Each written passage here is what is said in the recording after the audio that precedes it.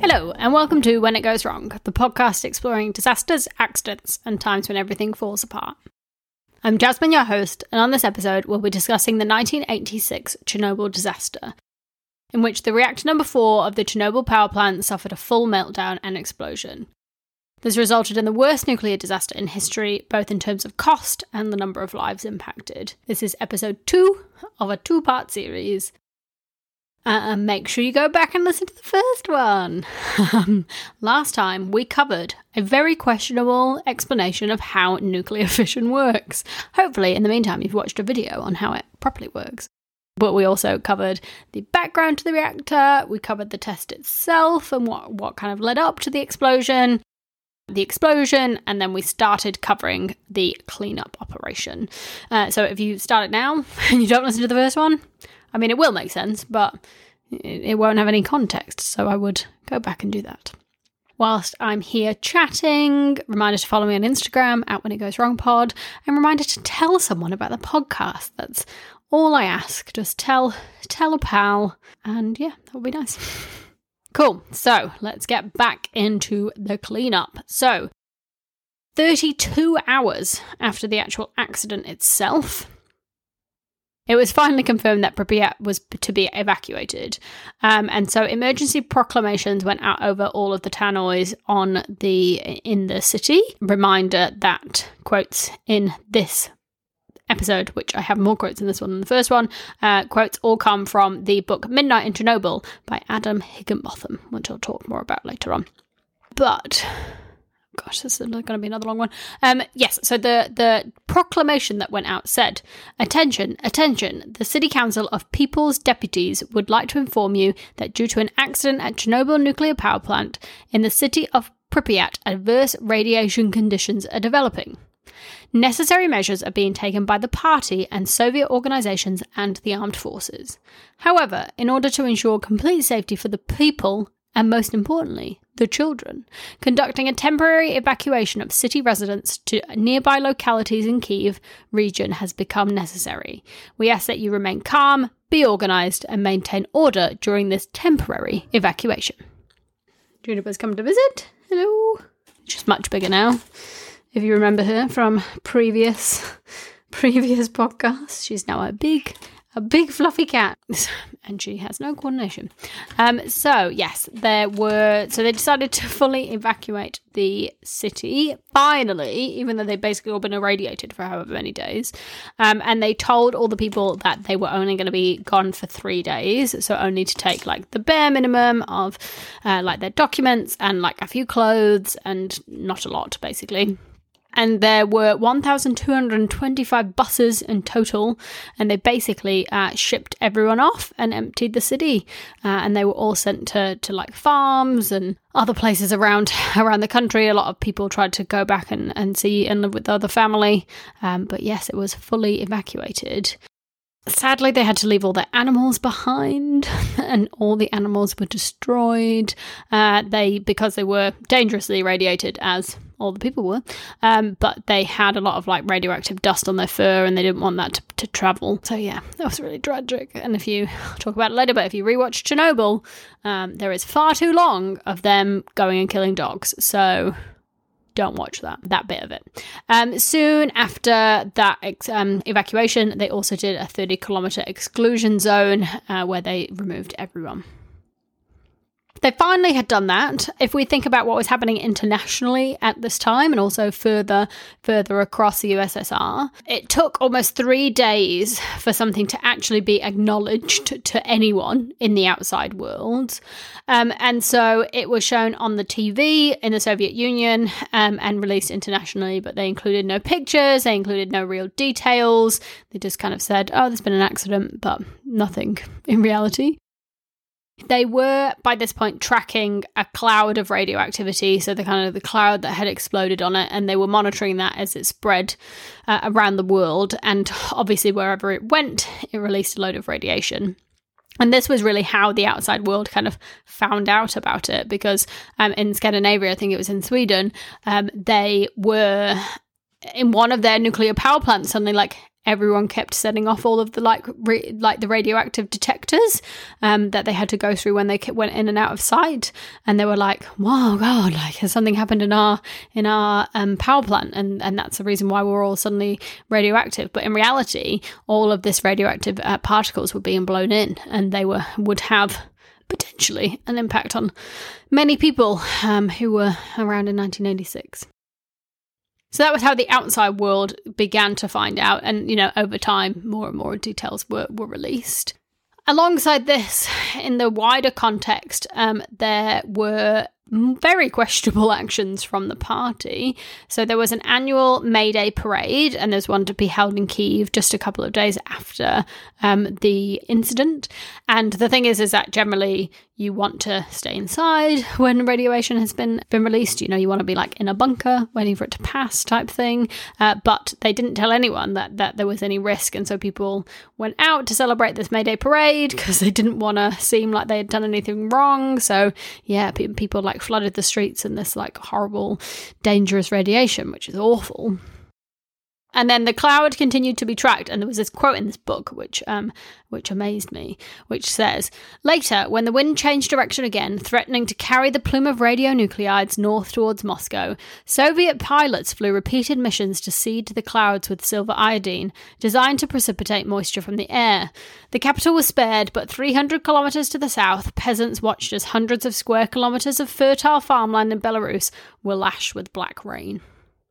And that shocked me for two reasons. One, I didn't know we could make it rain. Do other people know that? Is that a common knowledge thing? Because I didn't. And that's, obviously not in this case, but that is cool that we can do that. And then two, awful. They clearly had their priorities, right, as to where they wanted to make sure it didn't get the radiation. So yeah, not ideal. If we zoom back now into what was happening with Chernobyl, so obviously the imminent threat had passed, thankfully, but there was still a lot of cleanup to do. So what they needed to do was, when the reactor exploded, a lot of the bits of the reactor itself had obviously exploded out and then was landed on the roofs. So it was 3 roofs, and the radioactive material was on these roofs. And what they ideally needed to do was to push that debris back into the reactor itself, because that debris was super radioactive.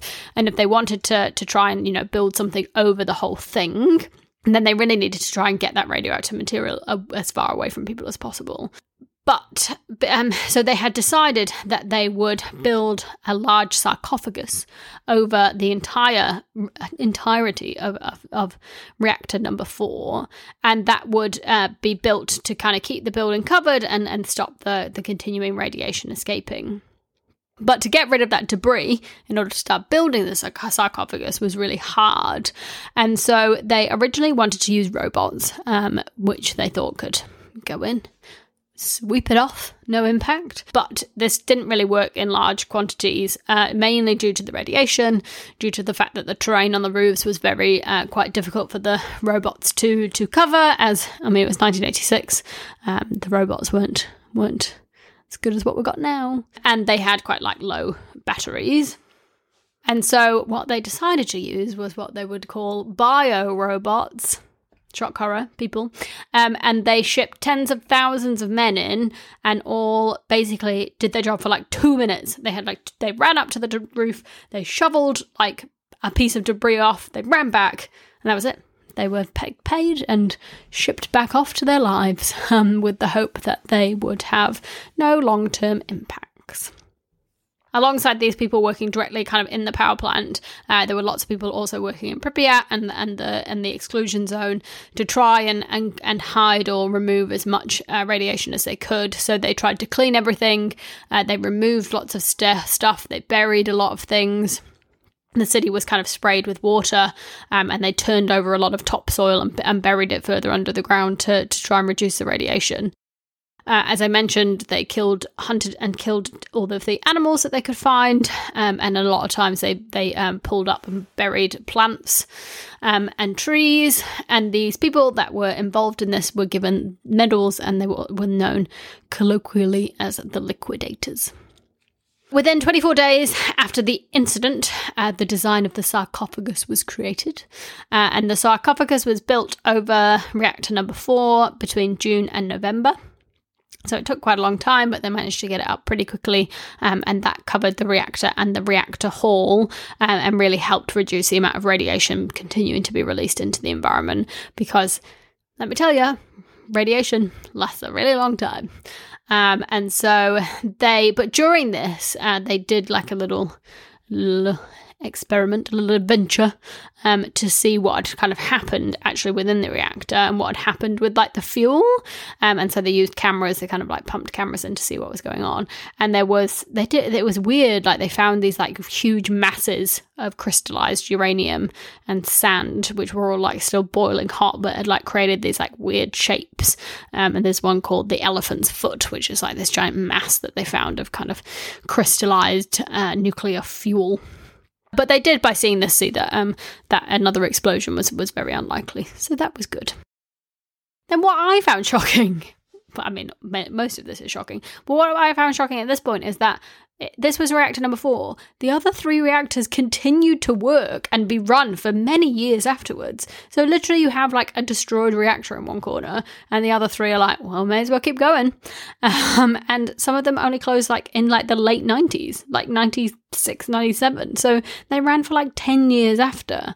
And I can only imagine, like, surely that was very dangerous for the reactor operators of the other ones. It just doesn't seem real, but clearly, you know, they needed the power, right?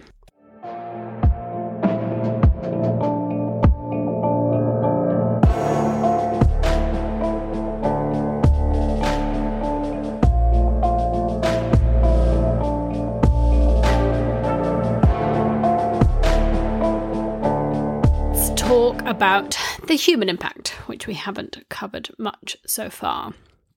So, like we said in the last episode, when the core blew, they didn't know that it had, and they didn't really believe that it had. And that meant that there was no adequate protection from the radiation in any form for most of the beginning of the incident. And so they estimated that 2 men were killed kind of on impact of the explosion. So one who was near the reactor and their body was never found, and one who was directly kind of injured by heat and fire as a result of it. It's then thought that 237 people had acute radiation sickness or acute radiation syndrome from the radiation directly after the accident. And of this, 31 people died of acute radiation sickness very soon after. And that included Akimov, who we mentioned earlier, who was in the control room, and 2 others who went out and tried to release the valve.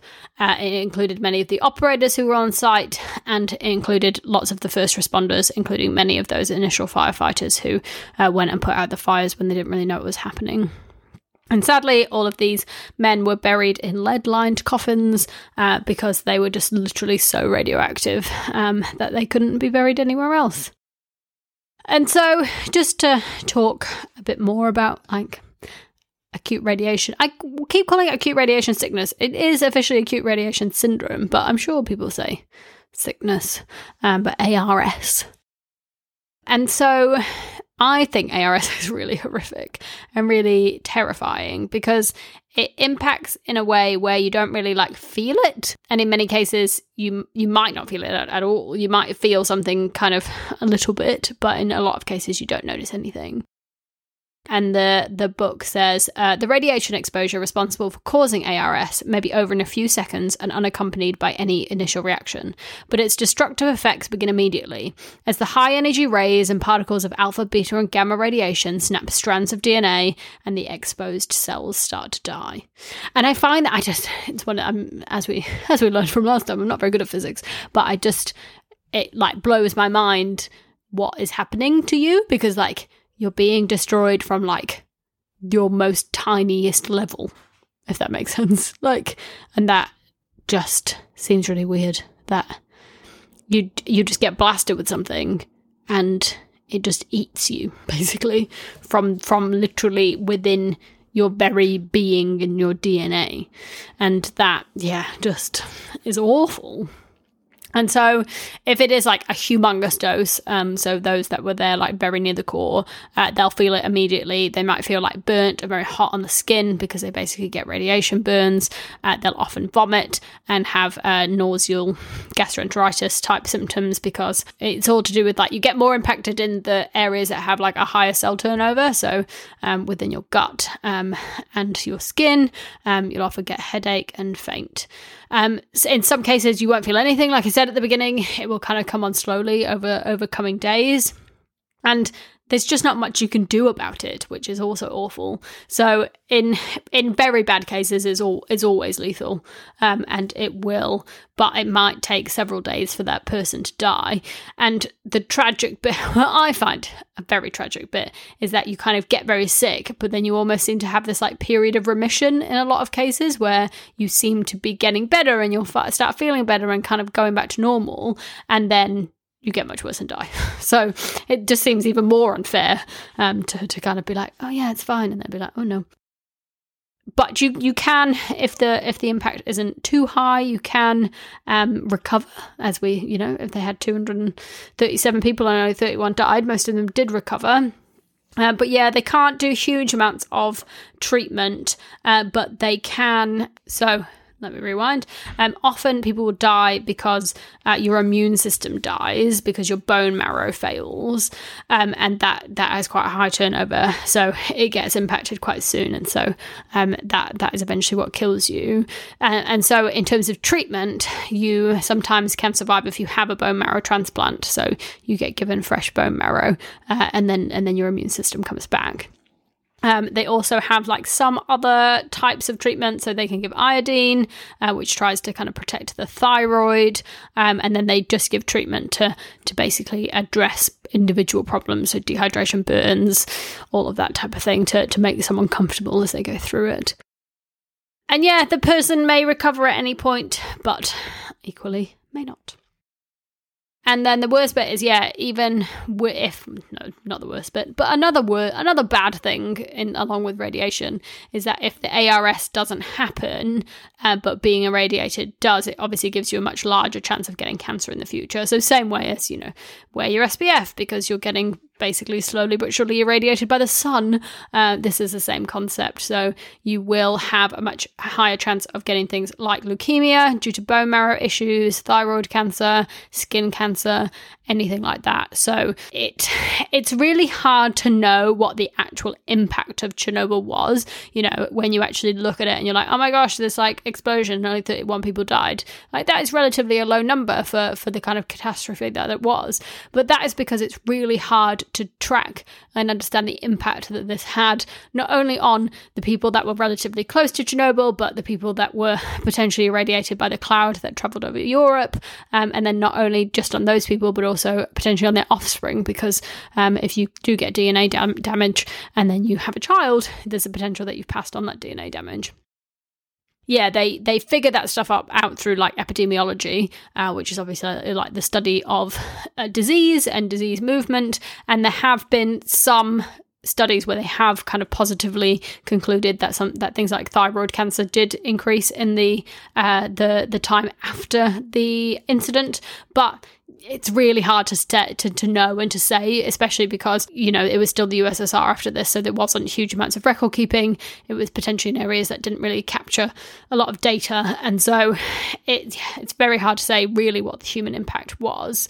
Some figures had it at around 4,000 people who likely had a shortened lifespan due to Chernobyl, but others go to like way higher levels, some with 20,000. I read one with like 200,000 people that they think it impacted. So it's really hard to know, but we do know that it had a big impact both immediately and on people in the area and going forward. So in terms of then the legal ramifications of what happened, following the incident, they commissioned an official report, and the first one, which was called INSAG 1, was done in 1986. And this report put basically all the blame on the operators of the plant and those that were in the control room. It stated that they removed the emergency controls before the test was run, which was what they expected to do. And it basically said that the people who weren't involved weren't trained, they weren't competent enough, and it was, basically put all of the blame on them, which, very questionable. And because that was what it did and what it came out with, that position was something that was very heavily held by the public all across the globe. People basically just continued to blame it on those people that were operating the reactor at the time. And due to this finding and to the opinions of people at the time, it led to a trial. And this trial was in July 7, 1987, for many of those people that were working at the time. So it included Dyatlov, who was the shift supervisor, Bryukhanov, who was the man that created and built the power plants, and then 4 others who all had leading roles in the incident. There were 3 other people in the control room as well, but they had already died of ARS and were not prosecuted.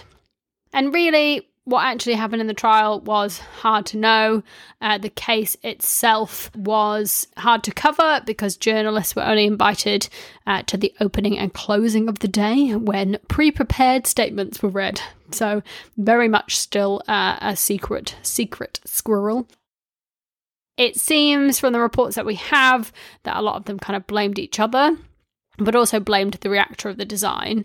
And Dyatlov seemed to be the one who actually got it the most. And there was a quote that said, Dyatlov contended that the Chernobyl operators bore no blame for what had happened to reactor number 4 and addressed in detail every one of the charges brought against him. He said the responsibility for the accident rested with those who had failed to warn the plant staff that they were operating a potentially explosive reactor and that he personally had given no instructions which violated any regulations. And I mean, we know that was pretty much all true, right? We know that the reactor was the reactor design was by far the issue that was going on. Combined, yes, with some operator error, but yeah, he definitely had it right. But it really became clear that the defendants weren't going to be listened to at all in this case, nor really any evidence of theirs considered. And this was really it was really a show trial, right? It was, yes, there was a judge, but the judge was just doing what the party said, and the party wanted these people to be found guilty, and therefore they were. So they were all found guilty and sentenced for up to 10 years in labour camps because of their actions. And yeah, it was a really tragic outcome, really, because these people potentially, in some small way, but weren't responsible in the way that they think. Following that, in 1991, they decided to do a second investigation, and this was called INSAC 7. And this time when they did it, it was after the Soviet Union fell in 91. So they had a lot more documentation. They had a lot of kind of classified KGB documentation. And this time, the narrative was very much changed, and the blame was put on the design of the reactor, the failings it had, and also, I mentioned it the other day, but this kind of huge impact and strain and mental load that it caused that the operators needed to have in order to actually operate the reactor itself. And there was another quote in that report that said, thus, the Chernobyl accident comes within the standard pattern of the most severe accidents in the world. It begins with an accumulation of small breaches of the regulations. These produce a set of undesirable properties and occurrences that, when taken separately, do not seem to be particularly dangerous. But finally, an initiating event occurs that, in this particular case, was the subjective actions of the personnel that allowed the potentially destructive and dangerous qualities of the reactor to be released. And I thought that summed it up really well, because it really does show that lots of small things, lots of small oversights, lots of questionable design built up, and that built to a position that could then be exploited by the staff to cause such explosion.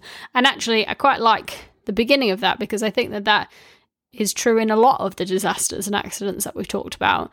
It is this accumulation of small breaches of regulation that produces a set of undesirable properties that, when taken separately, do not seem to be particularly dangerous. And that is so the case if I think back to some of the things we've done on plane crashes or the ships doing crashing, sinking. Then I think that is a really good way of summing it up.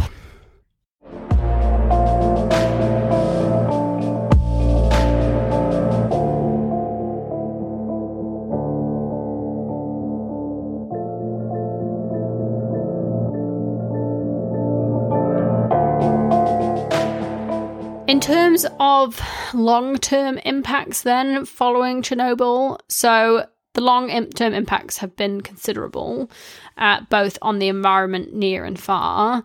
And I found it interesting that the UK, which did get some of the radioactive cloud, was actually still doing checks on grazing animals as lately as 2012. So on the bits of the UK that got irradiated by that cloud, they were still doing checks on those animals to check that they weren't having high levels of radiation that far in the future, because that is how long radiation can actually hang around for.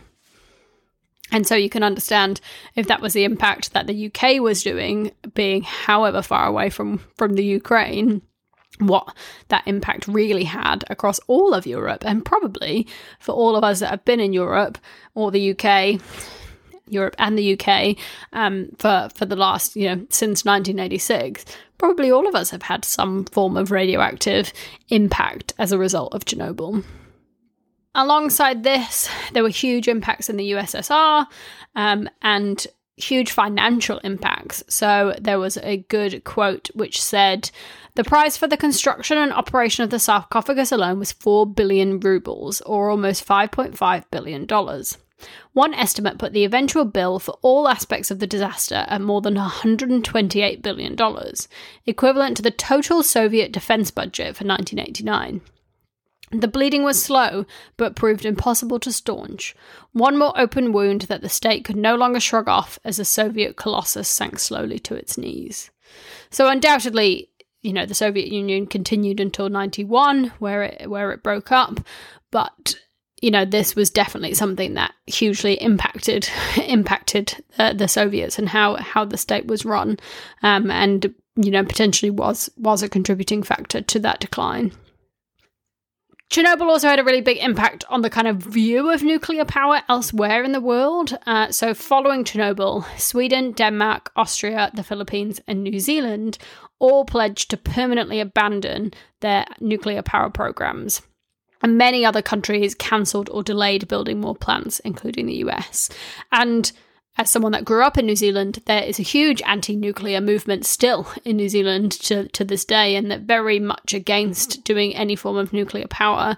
And I have to say that I believed it 100% when I lived there, that nuclear was awful. And I still think that nuclear probably isn't the best option, but I do think potentially when you compare it to some other options for the sheer amount of power it can produce, it potentially is an option that should be considered. But yeah, it very much changed, I think, the ethos and the thought of many people, and especially a lot of people in New Zealand. And it was only since I left New Zealand that I realised its kind of prevalence and what it could do. And yeah, even now, like in the UK, when I get the train up to Manchester and you go past a few nuclear power plants and you're like, oh yeah. Because I think if you're like me, in New Zealand, the only exposure I had to it was like Homer Simpson and The Simpsons, right? Like working in his nuclear power plant and dropping his uranium rods, which, yeah, definitely not ideal. So yeah, that was very interesting. And there has definitely now been a rise in nuclear power around the world, and in the UK with obviously Hinkley Point being built at the moment. So yeah, I think it very much changed the view of nuclear power because of the huge impact that it had when it did go wrong. And I hope, we'll talk about it in lessons learned, but I hope that it did cause it to become a safer industry, because that's all we can hope out of these things, right? Following that, they eventually did build a new sarcophagus as well, to replace the old one that was built in 86. So that was finally finished in 2016, 2017. It took years and years. They were planning it from about 2000 onwards. And it's called the New Safe Confinement, and that is due to last the next 100 years. And that replaced some of the kind of crumbling bits of the old sarcophagus. And yeah, it's not, they called it a confinement because that's really all they can do is try and confine it in some way. So what kind of happened to Chernobyl itself then? So it's been possible up until the war, which we'll come to visit Chernobyl as a tourist. And in 2019, the Ukraine kind of announced that Chernobyl was open for tourists. the radiation levels, coming up to like 40 years have decreased quite a lot. And so you can go and visit it and not stay there for a long time, but you can go as a tourist and pretty safely visit it. And so they put it as something that you can go along with Pripyat town as well. It's got a lot of kind of rules and restrictions around it, so you can control. You have to wear a dosimeter as you go around, and it's kind of generally agreed that you stick to like specific areas that they know the radiation is less. There's definitely still kind of radiation hotspots, for example, in like the forests where they didn't do as much cleanup compared to the town where they did. And then generally they say like not to touch things, because touching things can things are radioactive, and if you touch them it's bad. Not to disrupt dust, that type of thing, because it will increase the radiation levels around them. You're not allowed to drink or eat in the zone, and some things it said it was kind of recommended, like wear things that you can then get rid of, because you don't want to kind of be taking that radiation around with you. And it has, it's since become very famous, I think, in terms of a place to visit. If I think of, I know Top Gear did a big special there a few years ago, which was fascinating, and there have been quite a few specials on TV about visiting it. I think it was, what was it called, like Bad Tourist or Weird Tourist? Something like that on Netflix, where the Kiwi, went and visited it as well. So yeah, there's quite a few, and it was potentially quite a big tourist attraction. And it seems to be quite eerie of a place to visit, because it's a place that is frozen in time, because they left at that date. They left, a lot of their belongings behind, so you get a lot of a kind of feel for what 1986 Ukraine, USSR looked like. And it's, in this kind of like frozen reality, but also it's a place where nature has reclaimed a lot of the space, and has started taking back the buildings and the area around where it is. A lot more animals that now live there freely and kind of roam the place. So yeah, fascinating. I would have loved to have visited, but as we know, the Ukraine is not in an ideal space right now. So continuing to that, Chernobyl has sadly come back in the news recently. So we know that Russia has now invaded the Ukraine, which I just think is awful. The whole thing is really, really sad. And because of the location of where Chernobyl was, it's in quite a strategic place compared to Kyiv. And so quite early in the war, the Russians wanted to take it, and they were able to go near the Belarus border, which is obviously supporting Russia, to help stockpile supplies. And so in late February of 2022, Russia did take Chernobyl, and they occupied it as part of their plans to try and take the capital. They were there and they held it for about 5 weeks, but they did actually end up withdrawing in April. And staff were able to re-enter, who were obviously working there to kind of keep the levels as they need to be, and continue monitoring. But it was very much reported that there was huge amounts of damage done by the people that were holding it, and that a lot of equipment was damaged, stolen, broken, and also it actually ended up being a lot of increase in radiation because of the Russians being there, because they'd obviously brought a lot of heavy vehicles. They disrupted the soil quite a lot. They'd done some digging, and that had brought a kind of a spike in the radiation levels, which isn't good for anyone. So yes, they did eventually leave, and it is now again being held by Ukraine. But it is clear that it is in a strategic place, and it may be an asset as part of the war, which is just, I mean, it's tragic. It's really, really sad, and sad that Chernobyl has come back up. So in terms of what we learned, I think we learned lots of things, thankfully. So first of all, don't save money when building nuclear things.